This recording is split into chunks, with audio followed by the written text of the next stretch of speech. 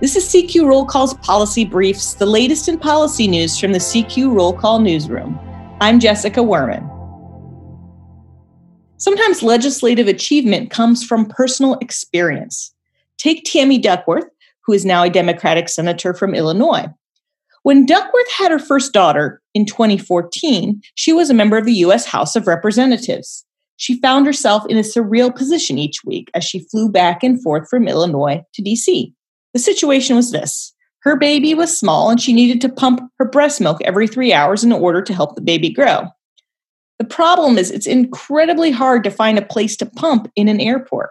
She asked airport officials, who suggested that she pump in the handicapped toilet or the sink in the restroom and maybe even the places where you charge your cell phones. Each one of those scenarios for Duckworth felt, to put it mildly, a little strange. So she introduced a bill that would allow airports to use their airport improvement funds to add lactation rooms. The airport improvement funds are used for things like runways and other facility needs.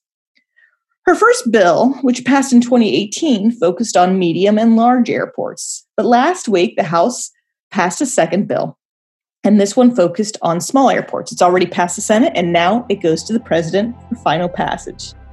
Now, Duckworth hopes fellow new mothers won't have to panic when it's time to pump and they're on the road.